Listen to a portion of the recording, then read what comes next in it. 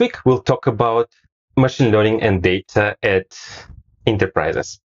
So we have a special guest today, Alexandra. So Alexandra is responsible for data and artificial intelligence at the consultancy called Koenigsegg. I hope I pronounced it correctly. My German is... Perfectly. I've lived in Germany for some time, so I think now I can pronounce this umlaut. But you might know Alexander not from his work at Koenigsegg, but from his involvement in the PyData community. So he's one of the organizers, or I should say chairs, of the PyData conference. This is the biggest conference, the data conference in Berlin. My favorite conference. A couple of months ago, I was on the conference. It was in Berlin. It was a really awesome conference. And actually from these conferences, I invited a couple of people to this podcast. And Alexander is one of them. So I'm very happy that you joined us today. So welcome. Yeah, thanks for having me. Yeah. So before we go into our main topic of doing machine learning at enterprises, let's start with your background. Can you tell us about your career journey so far? Oh, it's a long story, actually. And actually it starts here with the records.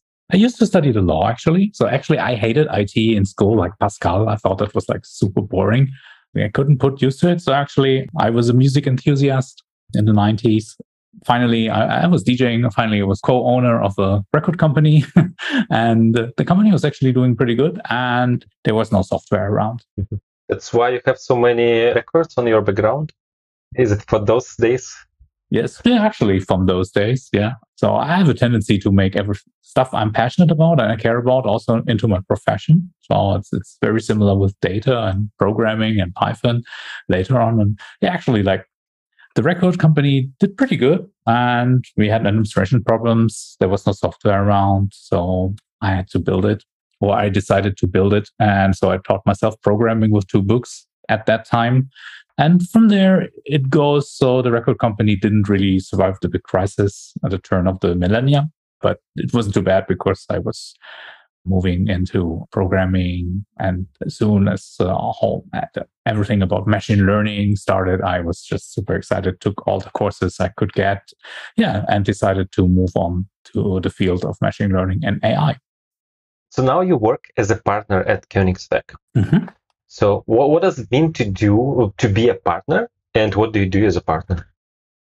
As a partner, of course, I'm responsible for my team, with the team working on data and AI topics to look for new people, of course, because Koenigsegg is growing. So I always look for support in projects, if it's freelancers or also people, employees. Of course, we have to, as a partner, I have to think about what's our strategy, which products should we focus on, which services, because it's a very broad field. And so we always try to narrow it down. And we have a tendency to like to work cutting edge, state of the art. So just implementing boring stuff isn't probably not our thing. Of course, it's very often part of a more exciting project. But so this is my work. And so being also partner and a founder of a boutique consultancy, and it's fun because it gives you also a lot of freedom to decide what do we want to work on, which people do we want to work with.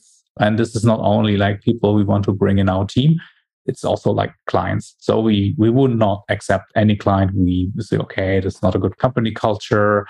They don't really share those same values. So we wouldn't just do it for the money. We would just say, no, it's not a good fit, because we like to get things done and not change lifetime against money, because that's just a waste. Yeah, I'm just also curious about the word partner. So I work at a product company and we usually, have chief technical officer or VP of engineering. So partner is not something we use as a term, as a job role.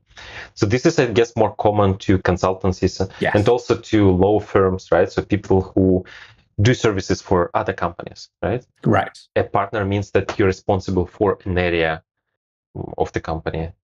In your case, it's AI, right? Mm-hmm. So basically, as a partner, you're driving a certain area in the company. You're responsible for that. And of course, with all the support from other partners. So we collaborate on things all the time. But it's I'm running a department, but I can decide where I want to move. So there's, except for we meet partners, we meet and discuss things, what we should do or work well, but nobody can tell me if we should focus on MLOps as we are doing now, or if we should implement some other things. So this is basically my call to make. So basically the company consists of many independent units, and each unit is led by a partner, right? And you're a leader of your particular unit. Yeah. So basically, but there's not too many. So there's only 5 partners. So, and it's not and because we also we currently grow, and we especially grow in the field of data and AI and financial services. But for us, it's very important to work on stuff we care about as well. So, and there's a lot of stuff you could do, but it's too boring. But I imagine that this is not a simple work, not an easy work, right? So you need to do a lot of stuff. You need to talk to clients. You need to think what should be the strategy, what you should focus on. Then you also have people who report to you. And that's what you do as a managing partner of a company. But that's just one thing. And I also know that you do a lot of other things outside of your, let's say, work. So you're a chair at PyCon, PyData Berlin conference, right? You're doing many other things. And I also checked your GitHub profile. So I have a link. So I went there, I checked it, and I saw that it's quite an active profile.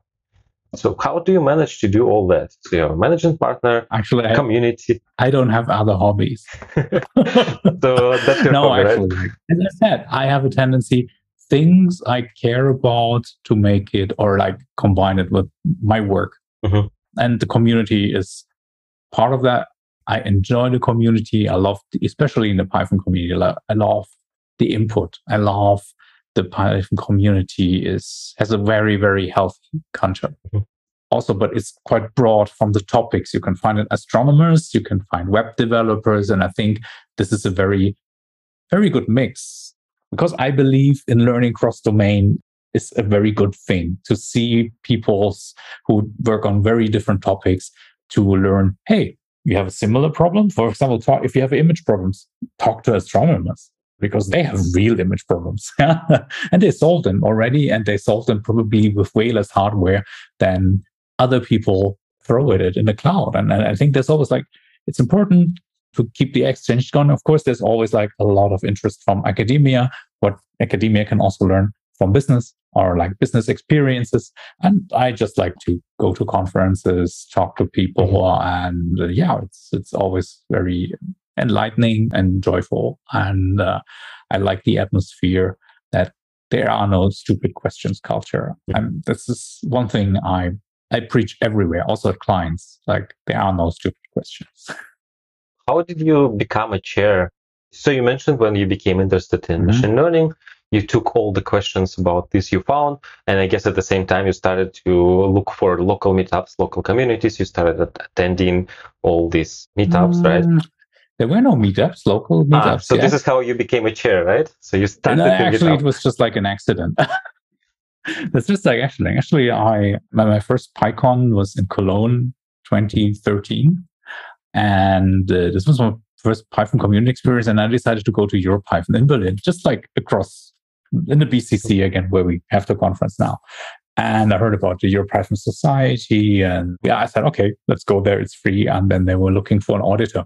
And I said, yeah, okay, auditing books. EuroPython at that time was to audit 10 invoices a year. So the conference was still run by the local community. So it wasn't actually a lot of work. I was like, okay, I can do it. So if nobody else wants, I can throw myself in.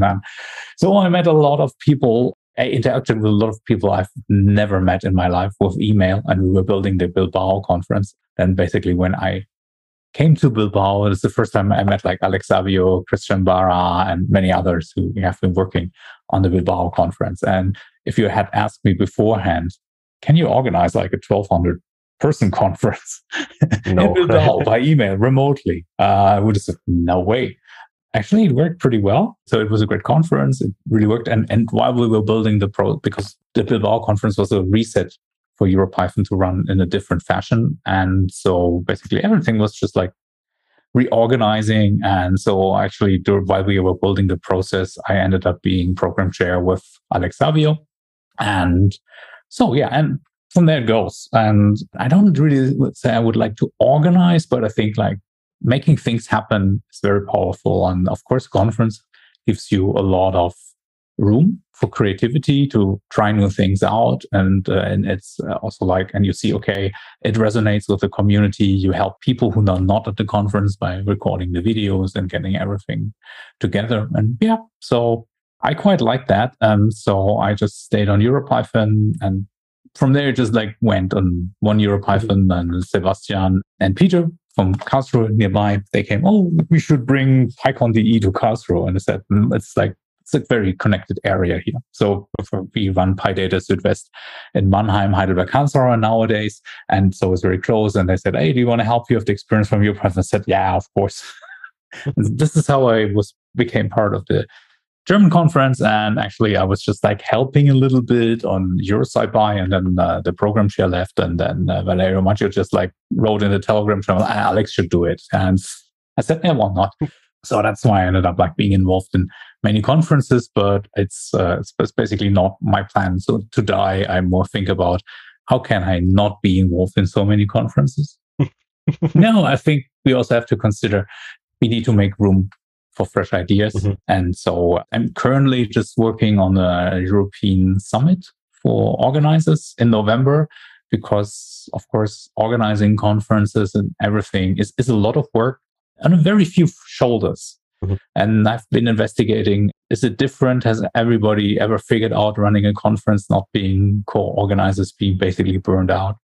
And I haven't found one yet. So if somebody from the audience knows of one, please contact me, because we need to find new structures, because the community is growing, the conferences is growing, the experience we want to provide to the community is growing. So we need to rethink how we organize and work on conferences, because it depends on too few people.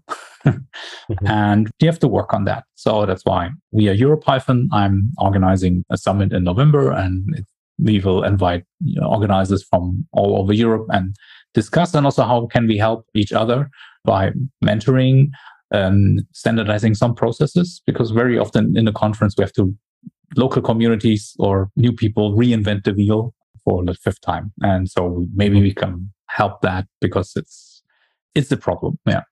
Mm-hmm. So if anyone is interested, please contact Alexander. Yes. And if you want to help on conferences, contact me.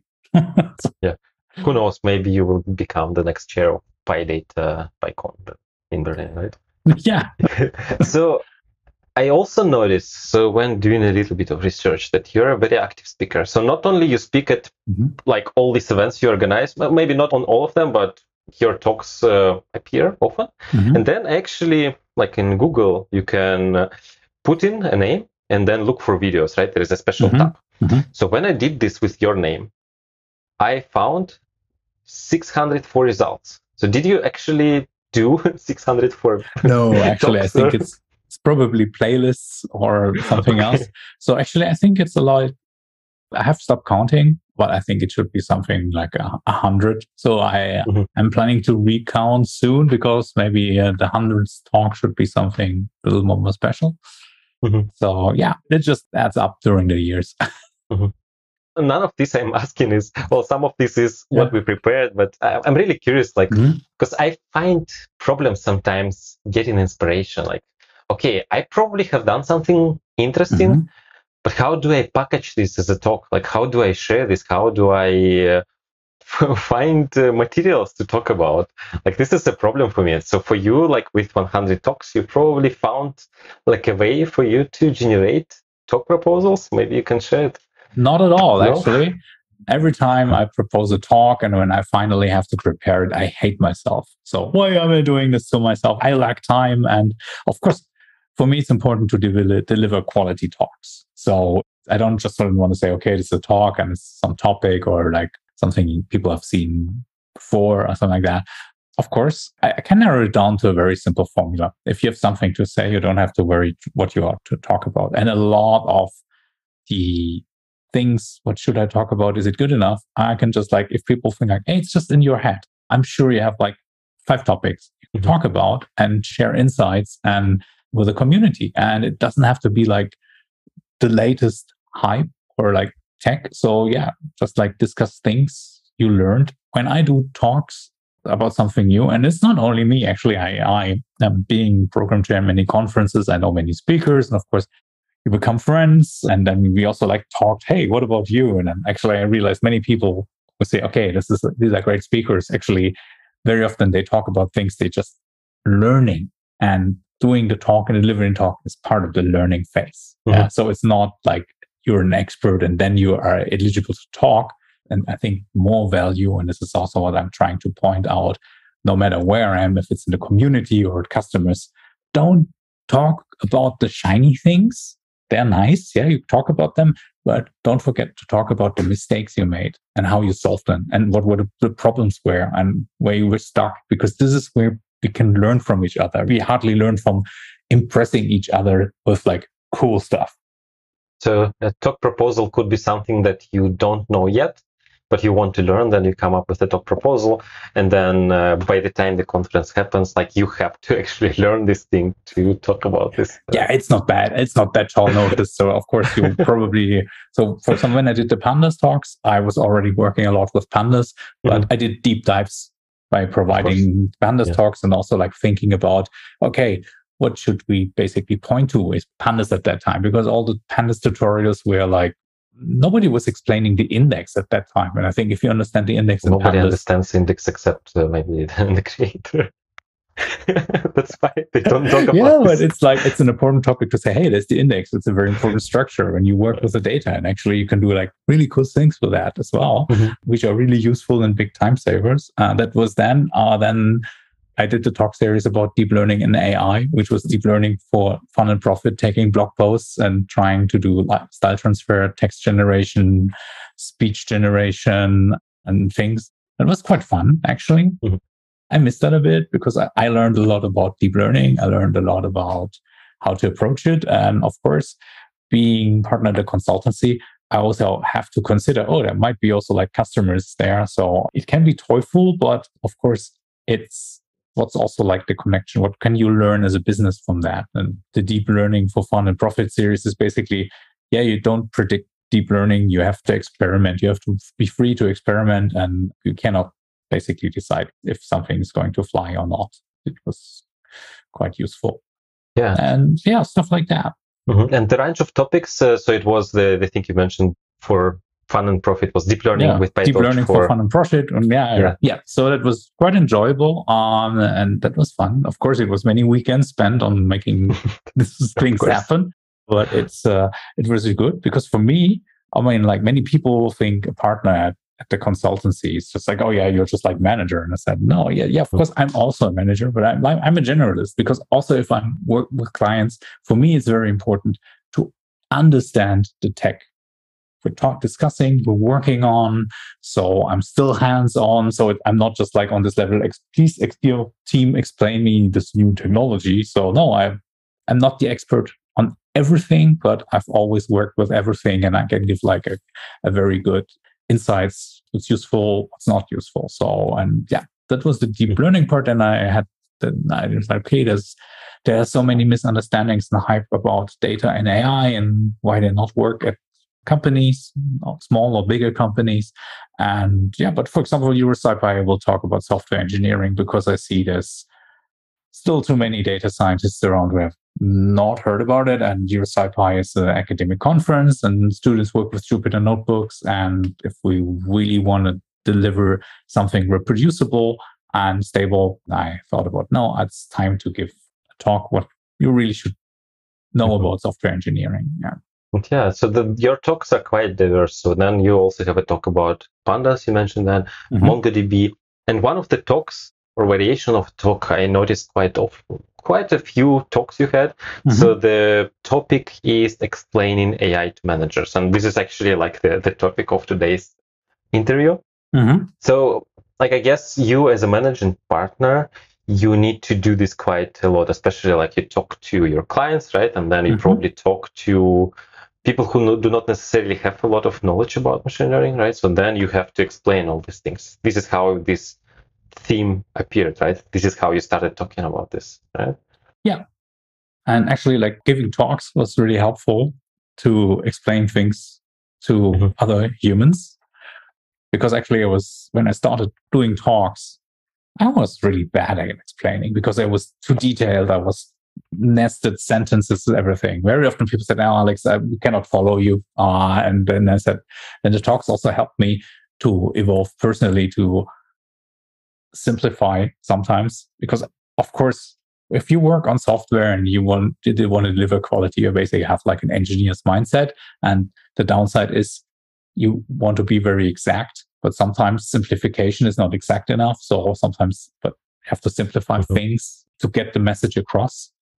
So yeah, of course, this helped me a lot because the clients we work with, they are looking for state-of-the-art tech. They work with open source, but very often we also have to explain proprietary software you buy is probably a solution. It depends on what you want to use it for, but data and AI is something you have to build. You cannot just buy it. It's not like a piece of software. And very often we also support people in the company to convince decision makers, because many people in management, they think of data and AI, yeah, that's just like a piece of software you buy and you hire people to implement. But it's not. Data and AI, it's two things. Like getting your data in order, you actually can use it. And if a company is older than 5 years old, the data is always like messy and distributed, and you have to really work on how you organize your data, how you make it accessible. If you were like, find new approaches for like more like AI centric data. And on the other hand, of course, there is sometimes a software tool which can help for a part, and it's probably easier because not everybody has like tons of skilled developers. That's the other thing. And so our part is very often to help make the right calls. And then if it's implementation in open source, we are there to make it happen. So we're not dogmatic about open source, but I'm a strong believer is everything in analytics, prediction, data is basically, why not use open source? It's way easier because if you buy software tools, you also have to learn it. And what I like to see, many decision makers, they don't want to be dependent on a piece of software from a supplier, which is probably a startup. They don't know, is it going to last? Or even like bigger software vendors, they invent new products and 2 years later, they're gone. So, and we think, okay, just enable yourself, use open source, build up your team skills, start working with the community, contribute to community, and then you have all the freedom you want. Of course, it's work, but if you miss a feature, you can just go ahead and implement it. That's the beauty of open source, right? Yeah. So this topic of explaining machine learning to managers, for you as a consultant, why is it important? Can you not just tell your clients that, trust me, it works? So it's a bunch of math, you will not understand it anyway, so why should I bother explaining it? Trust me, it works. And why it's not working? People have to make decisions, of course. I mean, we're talking about building software in a larger team. It takes budget. And of course, other people need to know, why should I spend the budget? Is it the right call? And of course, as we always say, nobody was ever fired for buying something from Microsoft. So this is the other thing. Of course, if you hate as the IBM solution and people say, okay, let's buy this, and it's very often the right call, but very often we still have to explain it's not software. Of course, we build software to work with data, to build models, but it's not a software project. And many people are not fully aware of that yet. It gets better and better.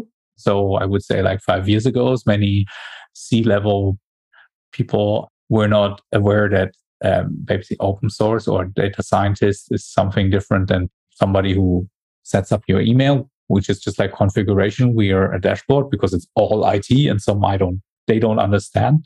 Of course, it's also nice to see this generation changes are happening. So more and more decision makers, younger decision makers enter the field. Many of them know Python because studying, writing their PhD thesis, stuff like that.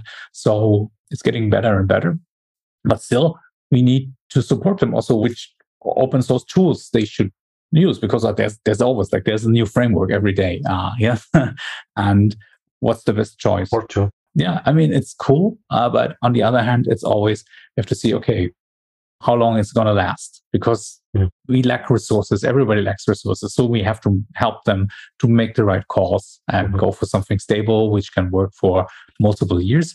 So this is also very helpful, being around the conferences and interacting with the community. So I can have like a broad field of tools which are around there and can get like good advice on which is good, which is probably even better, but with a smaller community. And so probably it's better to use the other tools. Mm-hmm. So if I understood you correctly, the main thing you want to solve with explaining AI to managers is not to explain how actually, like, I don't know, the last transformer models work, right? What you want to explain is that in addition to this model that does this magical thing, there are many, many things around this that you also need to think about, right?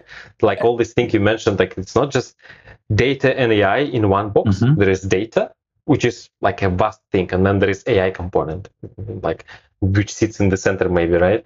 That's what we need to explain, right?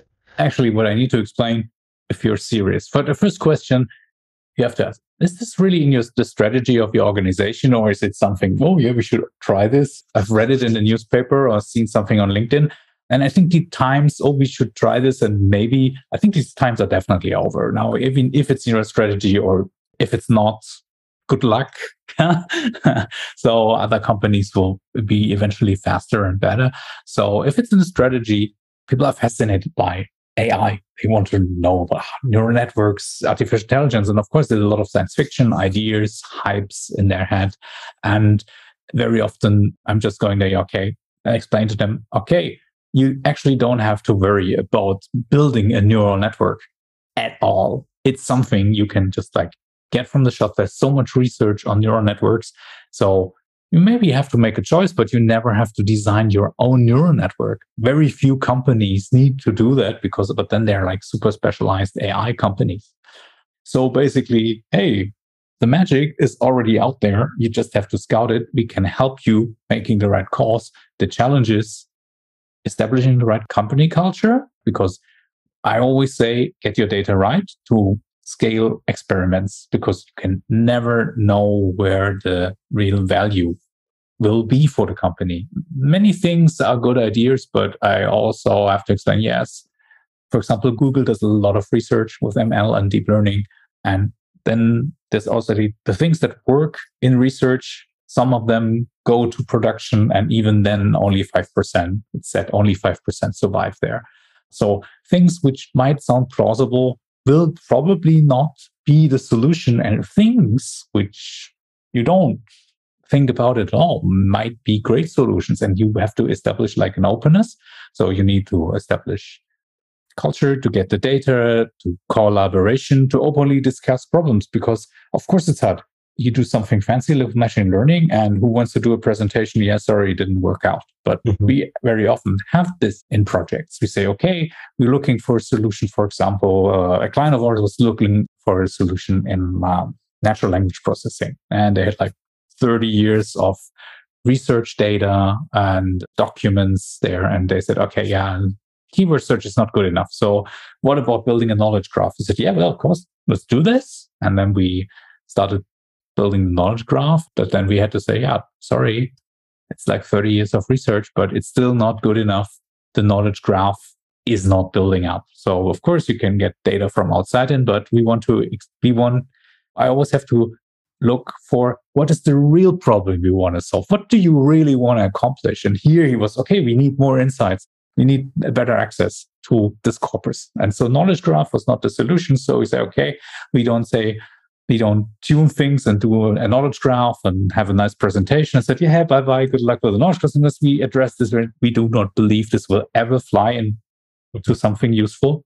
And then we say, okay, but we have alternatives. So here the alternative was keyword extractions, finding entities, summaries, and actually then clustering, and then put this into a nice UI. And then they really had could get a totally different perspective on all their research documents to find out, okay, what was the better research at the time? Because of course, for them, it's not just we would like to look at this because we like to dig in our history.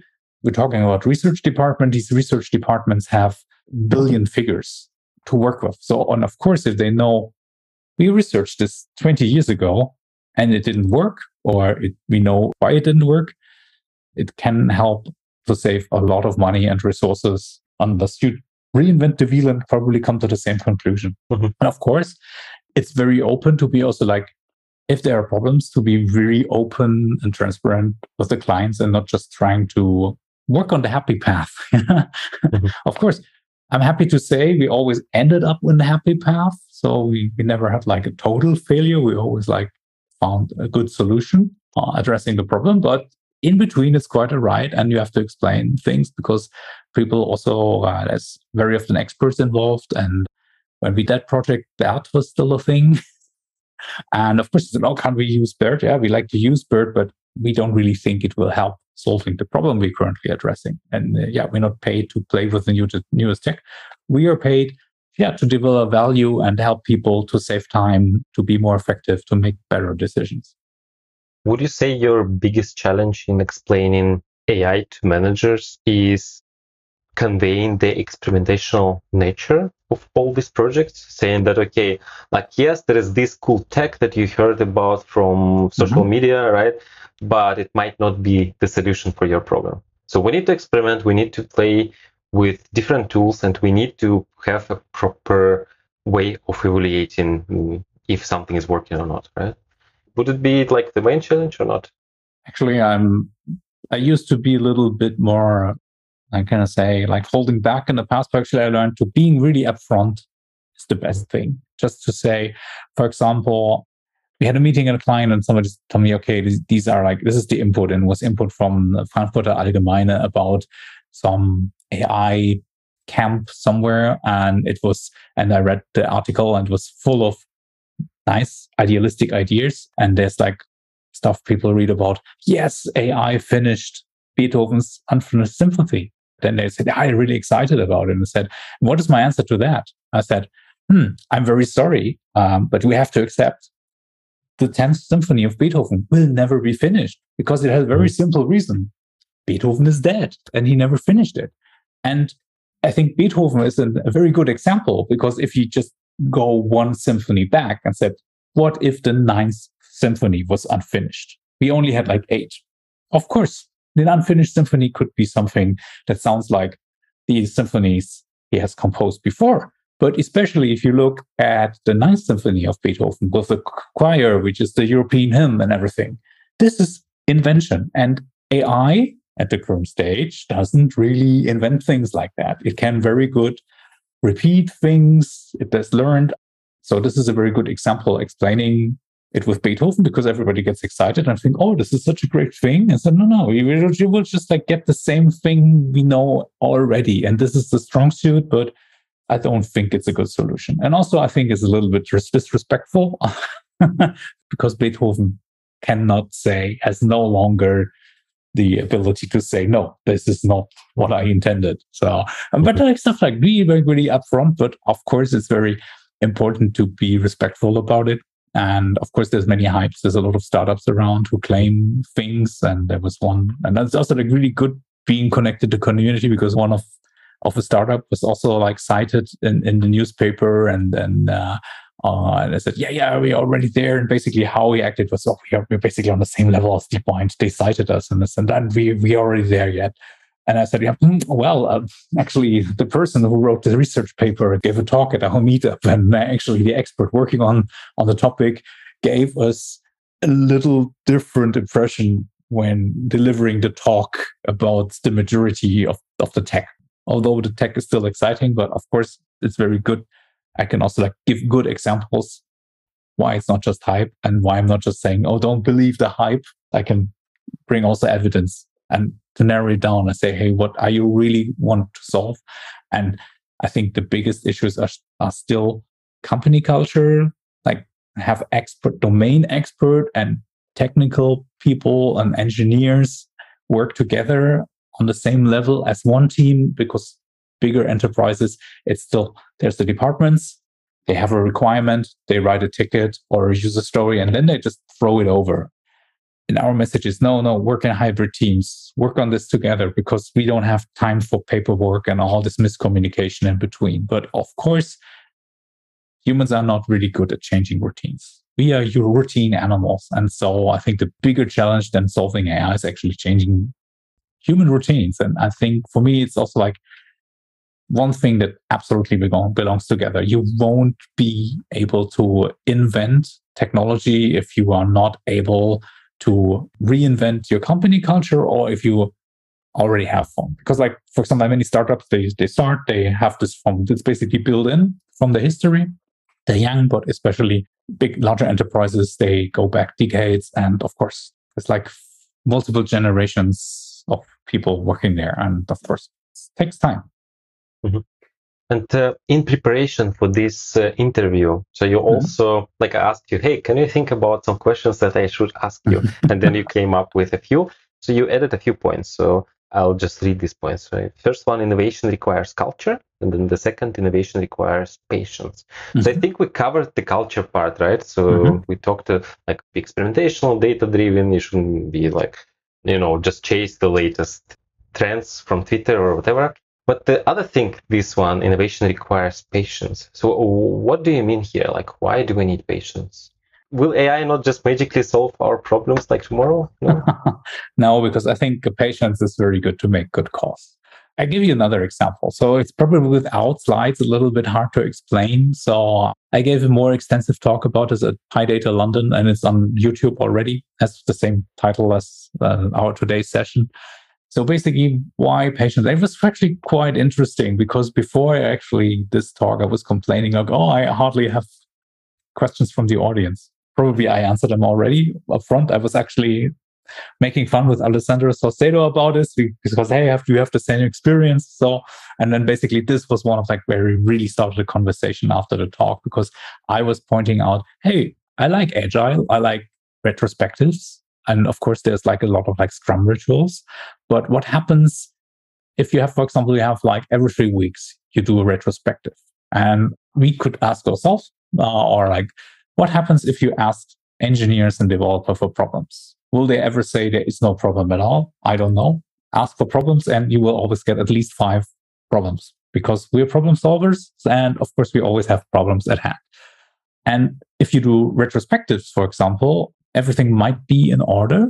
But if you ask, okay, what can we improve? There will always be tons of ideas to improve. But why not say everything's in order? We have accomplished the sprint goals were accomplished. We're on track. Everybody's happy. We have found a good working rhythm and say, okay, this is the retro. Let's finish after 15 minutes. Go for coffee or pick up work, because everybody's always busy.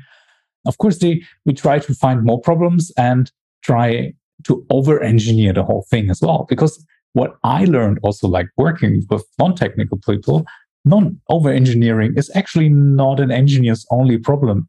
Many people do that. Even in management, they try to over-engineer and ask too often, is there something we should improve? Is there something we should improve? And I said, no, patience. You just need to get more like a bird's eye view, because things take time. And it was quite interesting, especially the retros and Agile for data and data science. It quite resonated with the audience. It was a great conversation afterwards. So I'm interested. I'm just trying to somehow distill the main message here. So we as humans always want to look for ways to improve what we currently have. Let's say we have a product and it's doing, I don't know, let's say we have search, right? And search is working fine. And we as humans, if somebody comes to me and says, hey, what do you want to improve? I can say, like our search could be better, right? And then it triggers the whole discussion of how we can make it better, even though maybe we don't need really to work on improving search right now. Maybe there's something else to work on, right? Yeah, right. So if we work on also like maybe just lean back and watch what happens, because something has happened. I know we already know, okay, we should improve this, and maybe just like take a step back, work on something else and come back 2-3 weeks later and see, okay, is the whole thing really now not working anymore, or is everything just like fine? Because of course, if you're very involved in working on something, of course you see all the tiny bits that could be better, but are the tiny bits actually important for solving what you're working on? And I also fear working on too many details might also not be good, because you lose the bigger perspective. Maybe there are other factors, especially if we work in data and AI. Maybe you have solved the problem and you know how to even tune the algorithms even better, but maybe taking a step back could also be helpful. Okay, now the algorithm, what about like ethics and all the stuff. So like lean back, what does this really work? Is there anything in the data? And take also like some different perspectives on working on the projects and not just like over engineering the technical parts. And then in Germany, we have a saying, das Gute, the Perfektion ist der Feind des Guten. So actually perfectionism is the enemy of the good. And then there's another thing I picked up from a software architecture book is actually it's no big system will ever be perfect. I mean, that's like the nature of having like complex and bigger systems. They will never be perfect. They can never be perfect. So we actually have to deal and work with, okay, this is just like probably good enough. And it's still good engineering because as an engineer, I think, no, it's not perfect. So, yeah. I think a quote from, was it from Donald Knuth or somebody else, like from some famous engineers, was that premature optimization is the root of all evil, something like this? Yeah. And this is also something I also have to point out very often. We don't optimize for performance until we had a bottleneck, because I just know from experience when you try to optimize upfront, you will always optimize the wrong things anyway. So that's the huge part of like communicating, being part of teams making data and app, and also to say, hey, no, stop here, like, wait, we should do something else and refocus and give advice on that. And speaking of that, so there is a question that we have. So the question is, sometimes we don't need machine learning or artificial intelligence. How do we convince managers or business stakeholders to not use ML or AI when there are others who insist to use them? Very simple. So usually when I talk about it, I say, okay, we suggest like a reference architecture to our clients. So if you're serious about data, you need like a reference architecture, which is basically data in the data lake, structured data lake just being a concept, not a real storage thing, and making data accessible in a very consumer-friendly way. And of course, with all the governance stuff being taken care of as well. And even like in first meetings, when people contact us about data and AI, I very often say already, okay, and if we have established this reference architecture where you basically, okay, you can get the data.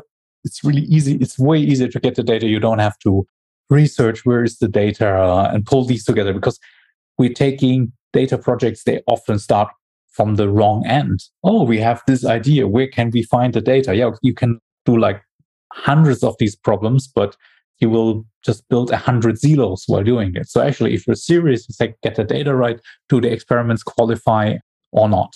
And of course, I also say, once the data is right and very accessible, 70% of the data used will likely be just business intelligence and just like analytics, no machine learning at all, because like having the data accessible, building more dashboards for business users is the problem solved.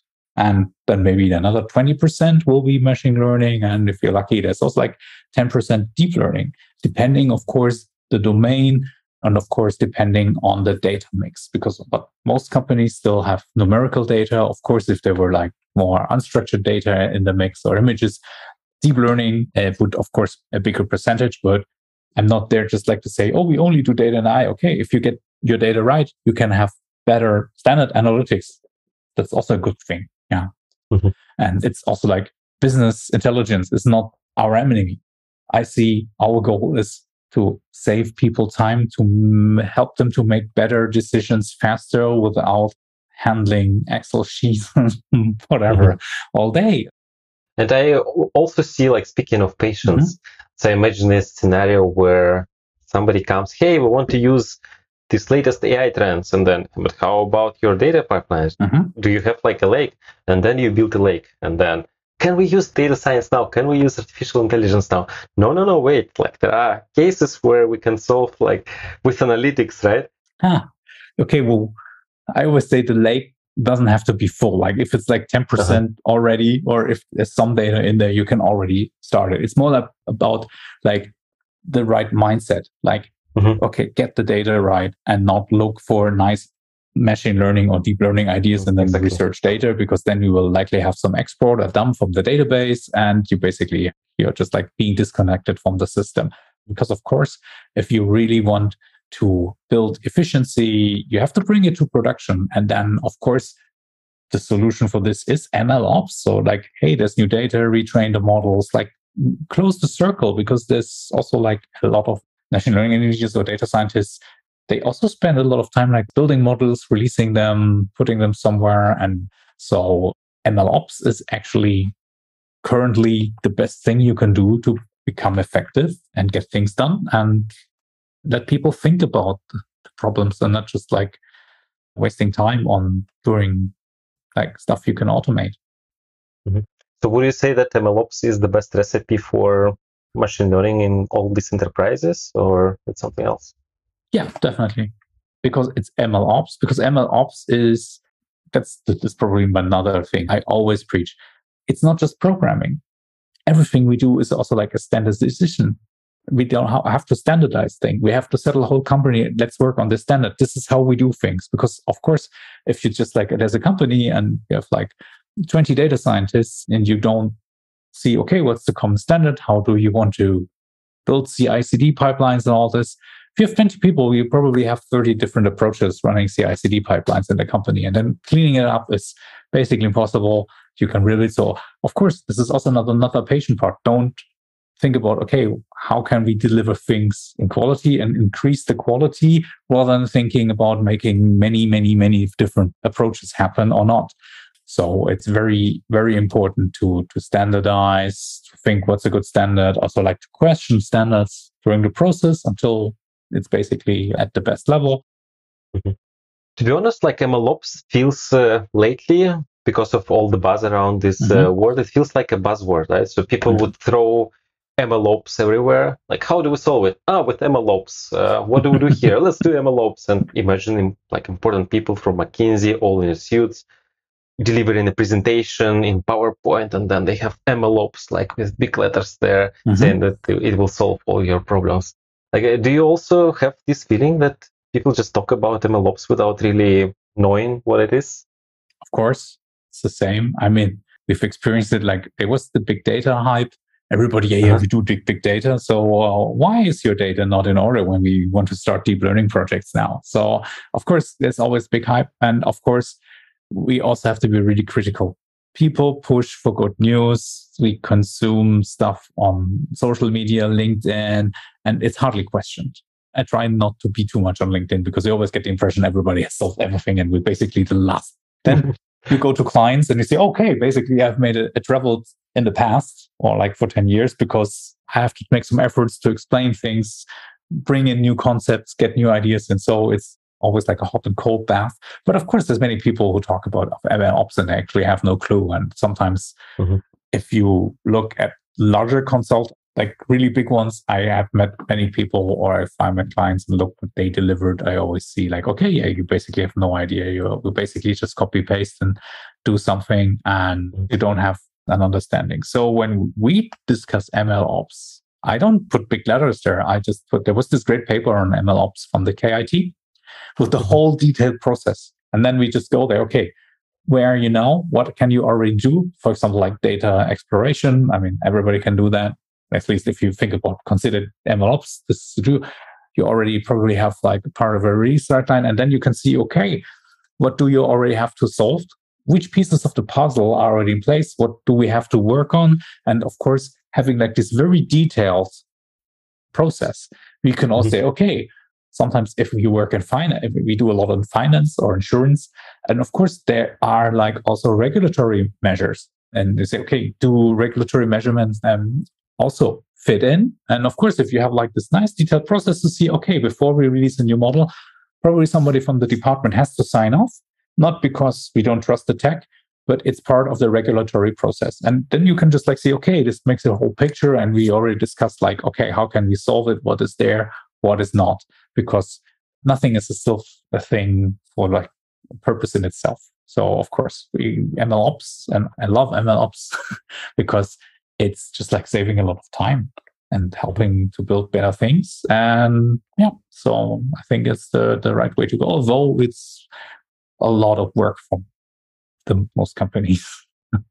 So MLOps, would you say it's more about processes, right? About the process yes. that you have to follow rather than tools? Because my impression from all these companies that offer MLOps solutions, that they generate a lot of, they say, okay, we are the MLOps solution, right? While it's not just about tools, but rather how you structure your process, right?